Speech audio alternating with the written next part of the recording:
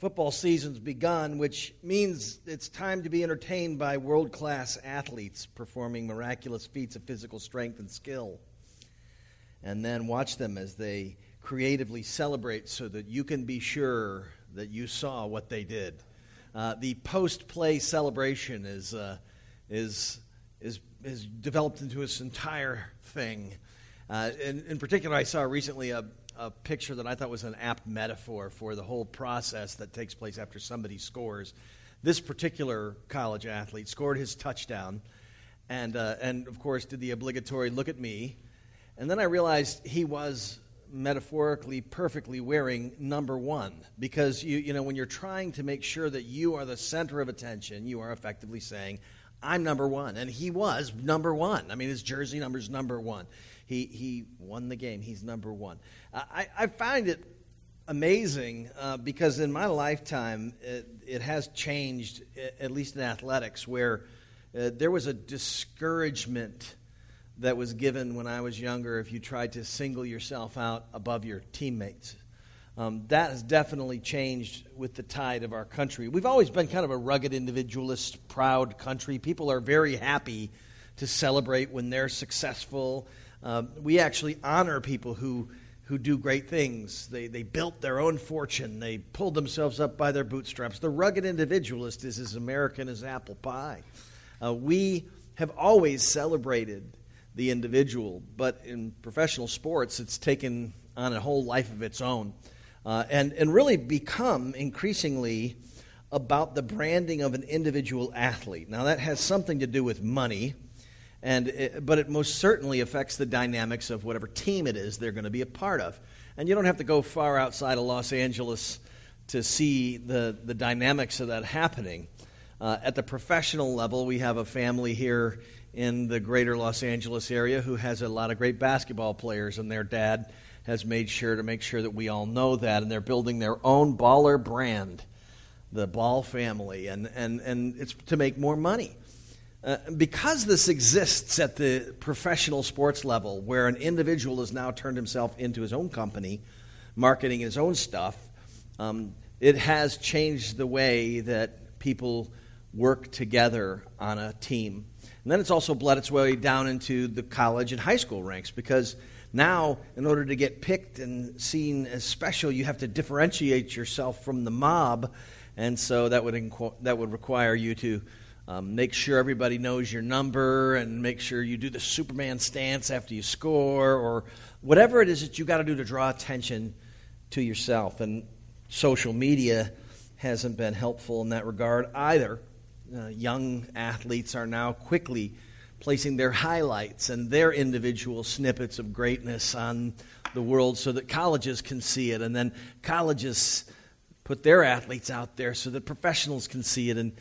And lost in all of this is the beauty of being a part of a team.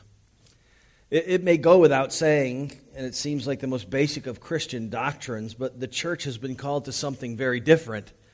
An individual, whether they are an industrialist or an athlete or an actor, has been called to make one person a superstar.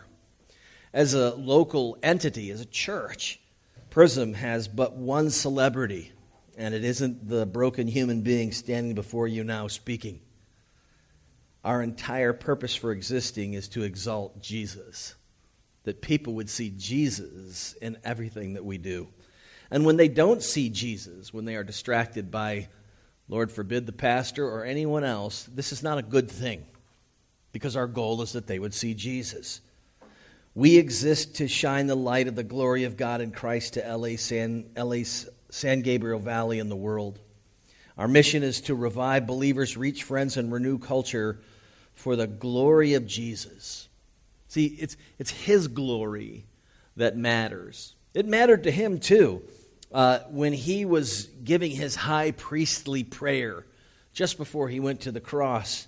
He spoke this: I do not ask, as He spoke to His Father, for these only, but also for those who will believe in me through their word. They may all be one, just as you, Father, are in me and I in you, that they may also be in us, so that the world may believe that you've sent me. The glory that you have given me, I have given to them, that they may be one even as we are one. I and them and you and me, that they may become perfectly one, so that the world may know that you sent me and loved them even as you loved me. Laced throughout this prayer is that people would see in and through us the glory of God. And together today we begin a discovery. It's a 3-month process. And I refer you to the front of your bulletin at this stage of the game. This is one of those days where it's a lucky Sunday. I'm actually giving you permission to read through your bulletin during the sermon, like you needed my permission anyway. I mean, some of you have become really good at memorizing the contents of the bulletin. I know as a kid, I loved drawing on my bulletin. But I would say that today, there's some important information about what we're actually up to for the next 3 months.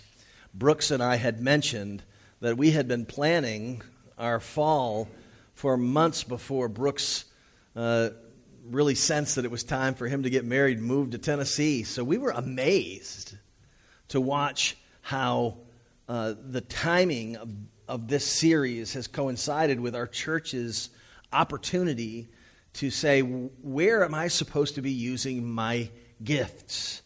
This discovery is us individually figuring out how God has gifted us, but then also seeing how he has arranged the parts of this specific body of believers, the body of Christ at Prism Church.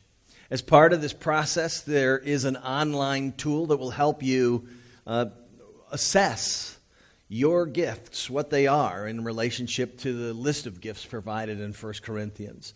The web page, the web address is right here, or you can go to the front of the Prism Church site and scroll down to the bottom right, and you'll see the words gift assessment. You click on that, it'll take you right there. This gift assessment, they'll ask for your email. It will go to you only. We won't get it unless you share it with us, and we hope that we can share it with each other, that everybody will share the byproducts of that exam. But more than that, this fall, because I have participated in churches, I've pastored churches where we all got excited and took gift tests and all that, and then it kind of sort of went nowhere. It just so happens that this time around, we have a somewhere for it all to go. And so you'll see in the bulletin that there are 7 gift teams that we have planned to initiate here this fall. And perhaps in assessing your gifts and calling and desires, you would say, I'm really interested in plugging in and doing more. And as we talk about gifts this month, you may say, I'm ready to take a step into actually using the talents God's given me for his glory and for the building up of his church. And so all of those luncheon dates and the descriptions of those teams that you'd be invited to be a part of are right here in your bulletin. If you have any other questions about that types of things, you can ask me anytime. And as part of this entire fall experience, once we get through this month's 4-part series on gifts, we're also going to spend October and November discussing and looking at 1 Corinthians in depth about the various fault lines that exist in churches that can create division. The church at Corinth in the New Testament was famous or infamous for stumbling all over themselves. And really, in the 2,000 years since, there hasn't been a new methodology of church division invented. And so what we're going to do is peer deeply into that letter to them to say, what are going to be potential pitfalls for us? What are places, fault lines, if you will, where division could take place in our church? This entire fall is about moving us from theory to practice. I've had folks ask, are we going to replace Brooks? And the short answer to that question is yes, with you. In some ways, we're going to have someone like Joe Chai, who's now going to part-time in our church, lead our family in worship every Sunday with his team. But there are pastoral care teams and other teams that are involved, things that Brooks was doing, media and arts, and there are places it would be easy as a church to say, let's go just find somebody and hire them. And what we believe, though, is at this transition stage in our church life, it's critical for many of you to step into roles of leadership that maybe previously you've not felt like it was okay for you to. And now we're telling you, if you don't do it, nobody's going to. And this is a natural and good and healthy thing. for a church. We begin today with a look at glory. If you're looking as to where we're going, on the very back of your bulletin, the 4 parts of our series this month are listed out in these 4 words, acrimoniously set: glory, initiative, fullness, and team. Today we talk about God's glory as the primary purpose for why He has given us gifts. And from our text today, I'd like to just extrapolate out 2 points that would help you see why God has designed, why He has orchestrated His body this way. First of 2 thoughts is this from our text in 1 Corinthians 12, verses 14 through 16, and that is God's body displays His glory. And so let me read here from verses 14 through 16. For the body does not consist of one member, but of many. If the foot should say, because I am not a hand, I do not belong to the body, that would not make it any less a part of the body. And if the ear should say, because I am not an eye, I do not belong to the body, that would not make it any less a part of the body. These questions confused me for a while, and when I look at these texts, there were seasons in my life where I thought, who walks around and says, I'm not an eye, so I don't belong to the body? Or what's effectively going on in Corinth is a division taking place in their church based on who thought who was really important. Certain parts of the body of this believers were being divided by, I have a really important role in the church and you have a fairly insignificant role. But what the language is communicating here is the person is saying, I feel badly about who I am. I don't have very good gifts. I am not an eye. I'm a foot. Most of us have our feet right now covered in a sock, buried in a shoe. And yet I can see every one of your eyes. Eyes are visible and prominent. And so people think, I'm not prominent. I don't have anything to offer that would make me seemingly super useful to the body. And yet at the same time, even if you make that assessment that you are a metaphorical foot, it does not make you not part of the body. Just because you don't feel like you're part of the body because you're not an eye, you don't cease to be part of the body. It just means that there's a different place for you. You might think, well, that's easy for you to say, Chuck, you're the lead pastor in our church. But on a micro scale, yeah, I may have a leadership role, but on a macro scale, it is a fairly regular conversation with me and my friends that I really am an unknown quantity amongst my peers. My buddy Len Tang is here. He's the pastor of Missio Church. And he's had to listen to me over coffee on a number of occasions say, I'm really happy to be the pastor of our church, but when I go to conferences or I go places around the world and I look at these significant people doing significant things for the body of Christ, they're players. And I think about me, I ask, man, I don't really, who am I? I have nothing to contribute comparatively. And so you may sense, well, I feel like that here. Well, let me tell you a little bit about my struggle. I am forced then to say, God, for whatever reason, has said, I'm not going to make you this way. You're not going to be Tim Keller. You're not going to be Ravi Zacharias. You're not going to be one of these best-selling authors or these incredible communicators of God's truth. You're who I made you to be, so you need to rejoice in that and be who I made you to be. This is the conversation that I have with God when I start saying things like, because I'm not an eye and visible to the global church, I must not be much. Instead, God says, you know what? I made you exactly who I want you to be for exactly what I want you to do. So we're all in this together. You may feel like, I'm not a singer. I don't write songs like Joe and the worship team. I can't draw either. We have this art night coming up, and I don't even really do hangman very neatly.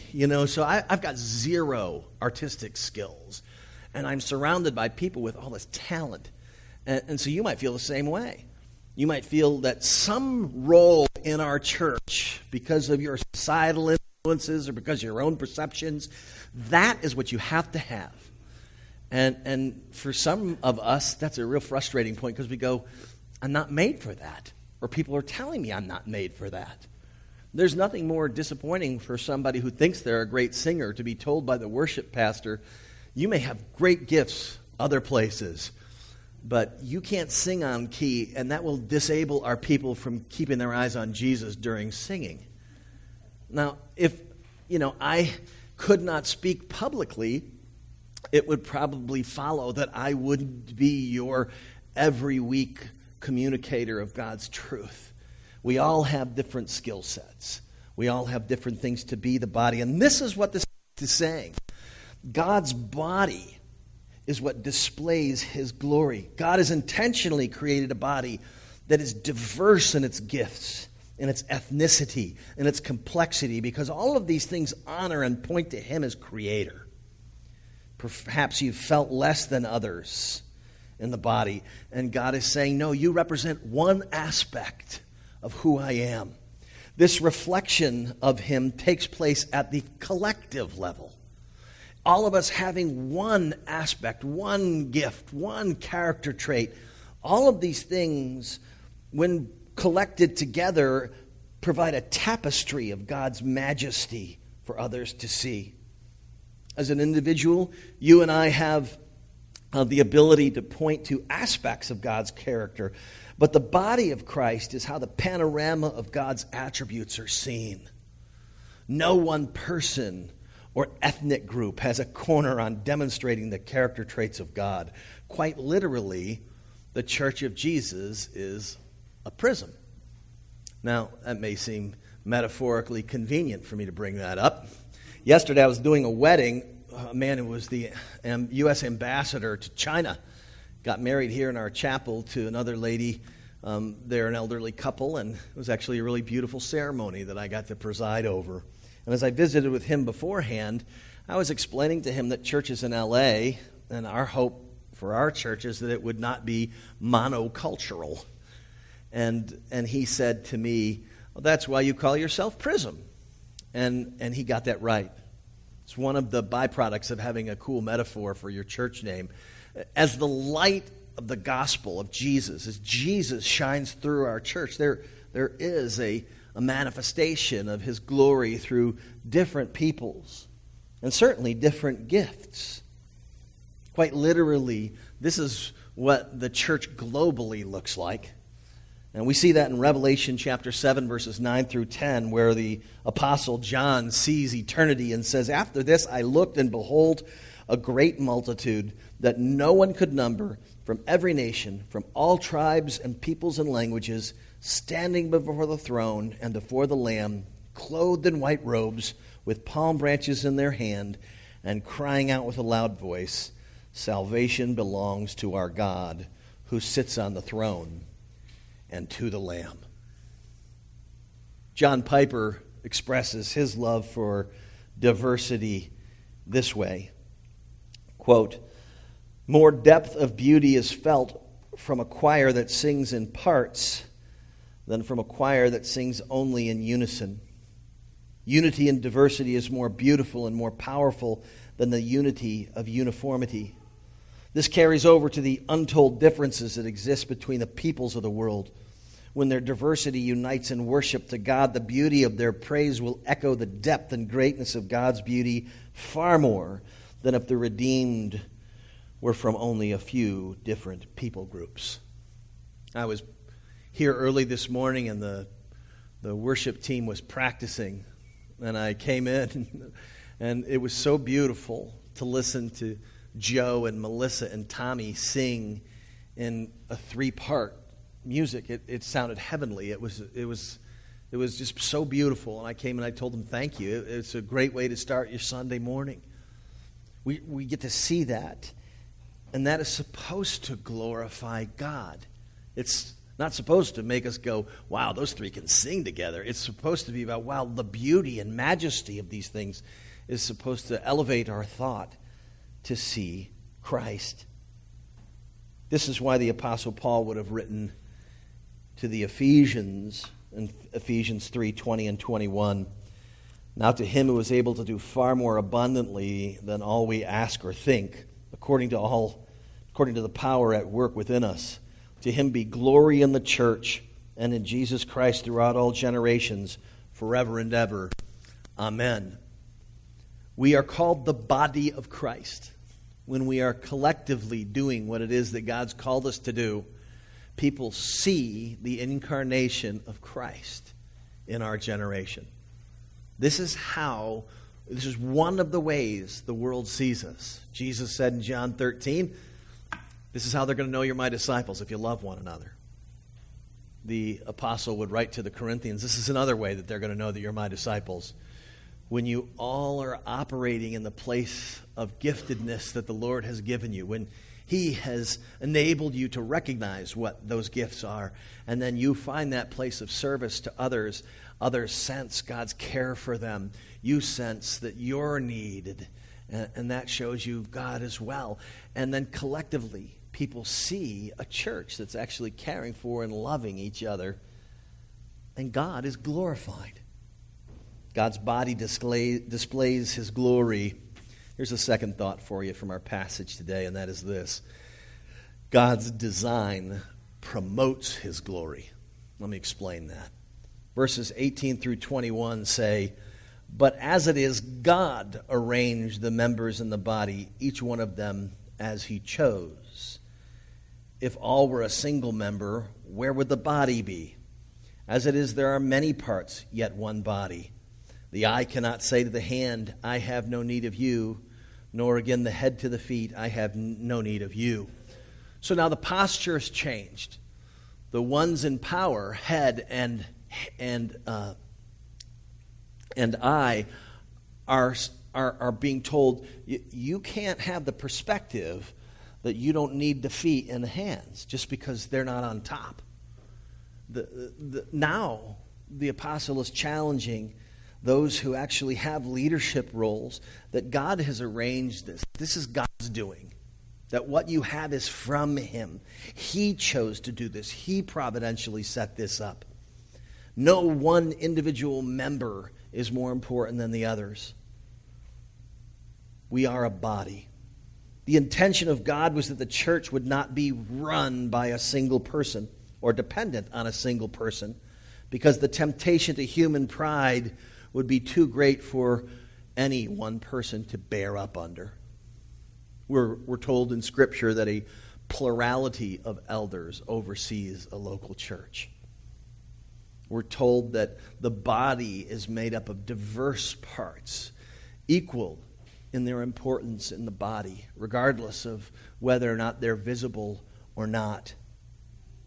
And yet so many would try to rob God of His glory by virtue of what they have been given as an act to serve others.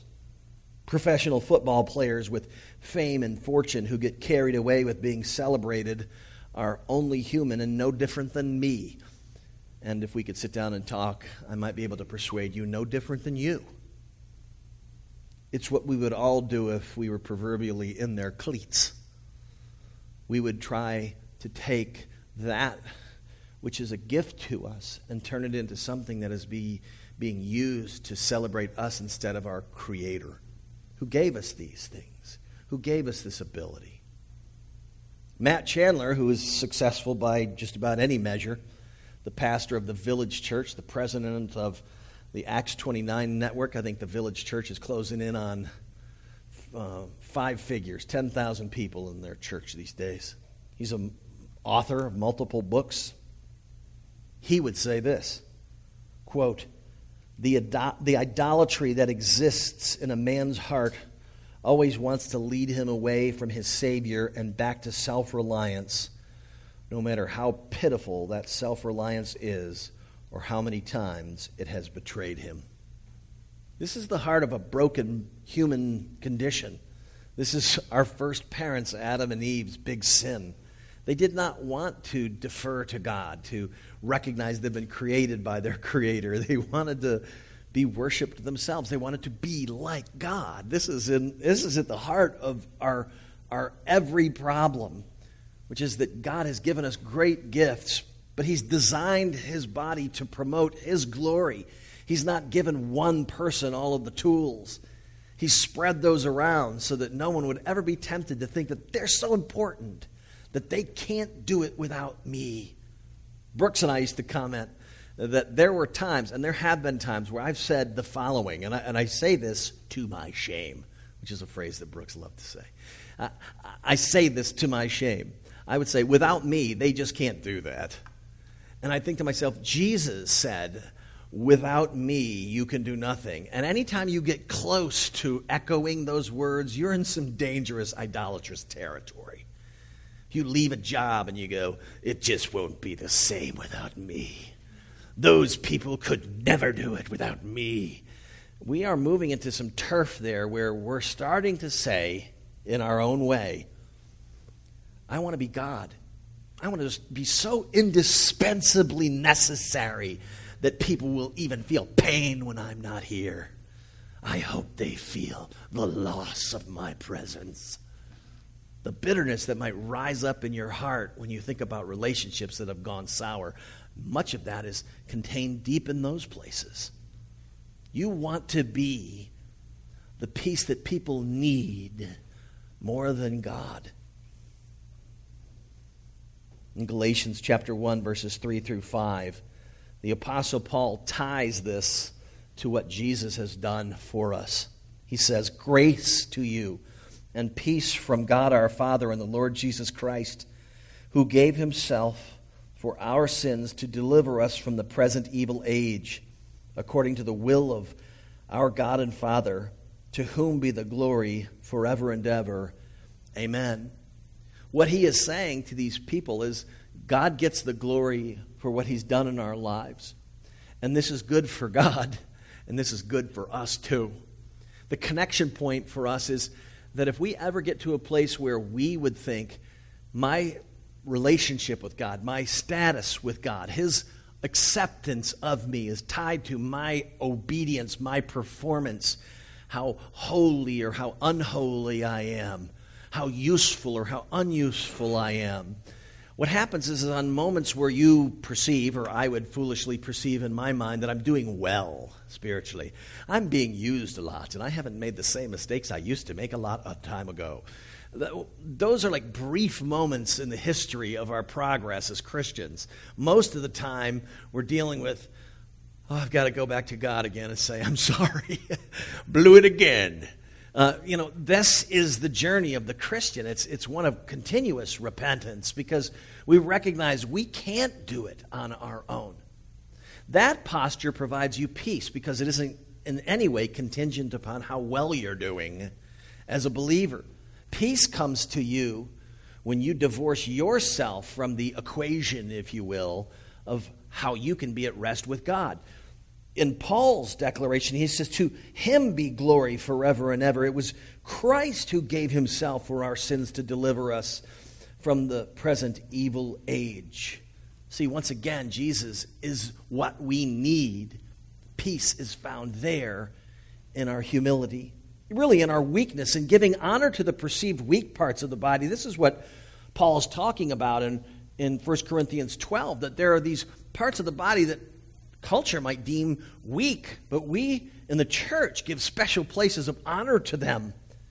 And by saying this, the Lord is, through Paul, re-emphasizing a great spiritual truth that runs throughout the Scripture, that when we are weak, when we are low, he is strong and he is lifted high.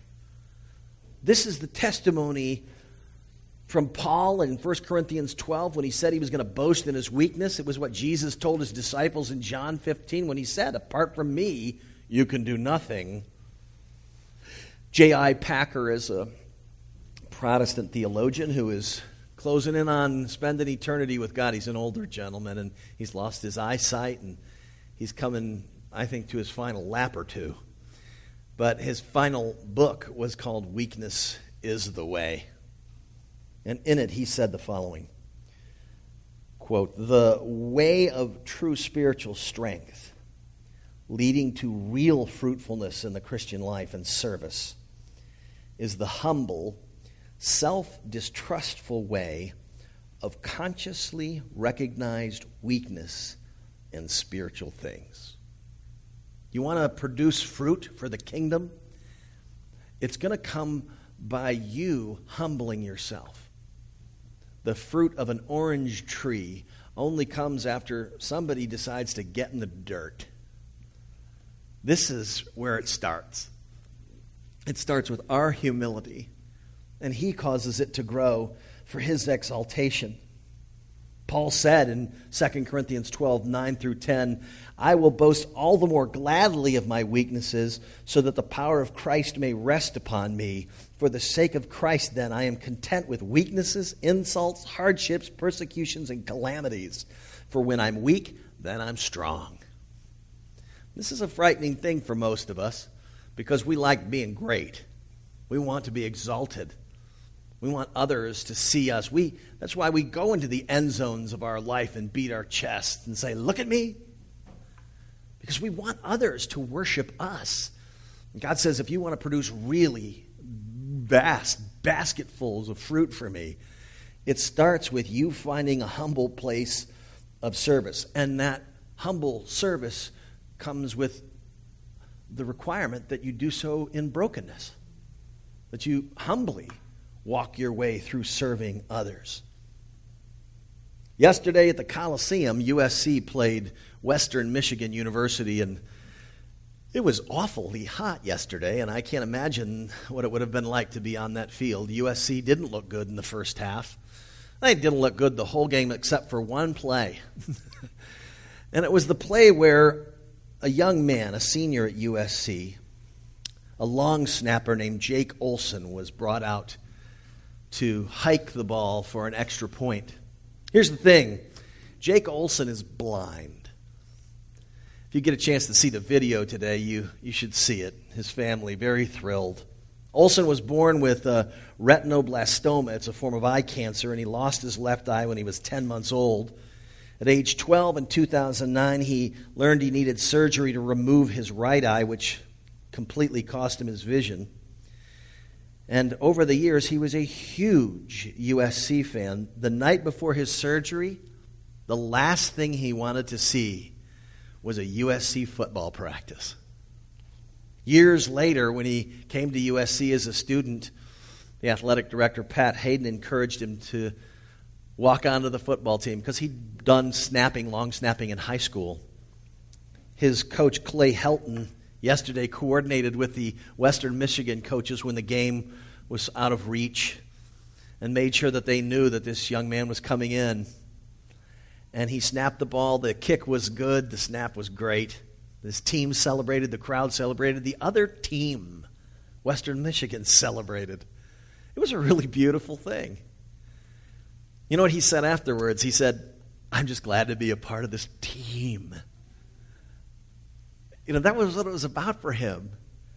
I mean, it wasn't a moment of individual glory. He was just so jazzed. His whole life he dreamed about being a USC Trojan. He is a letterman.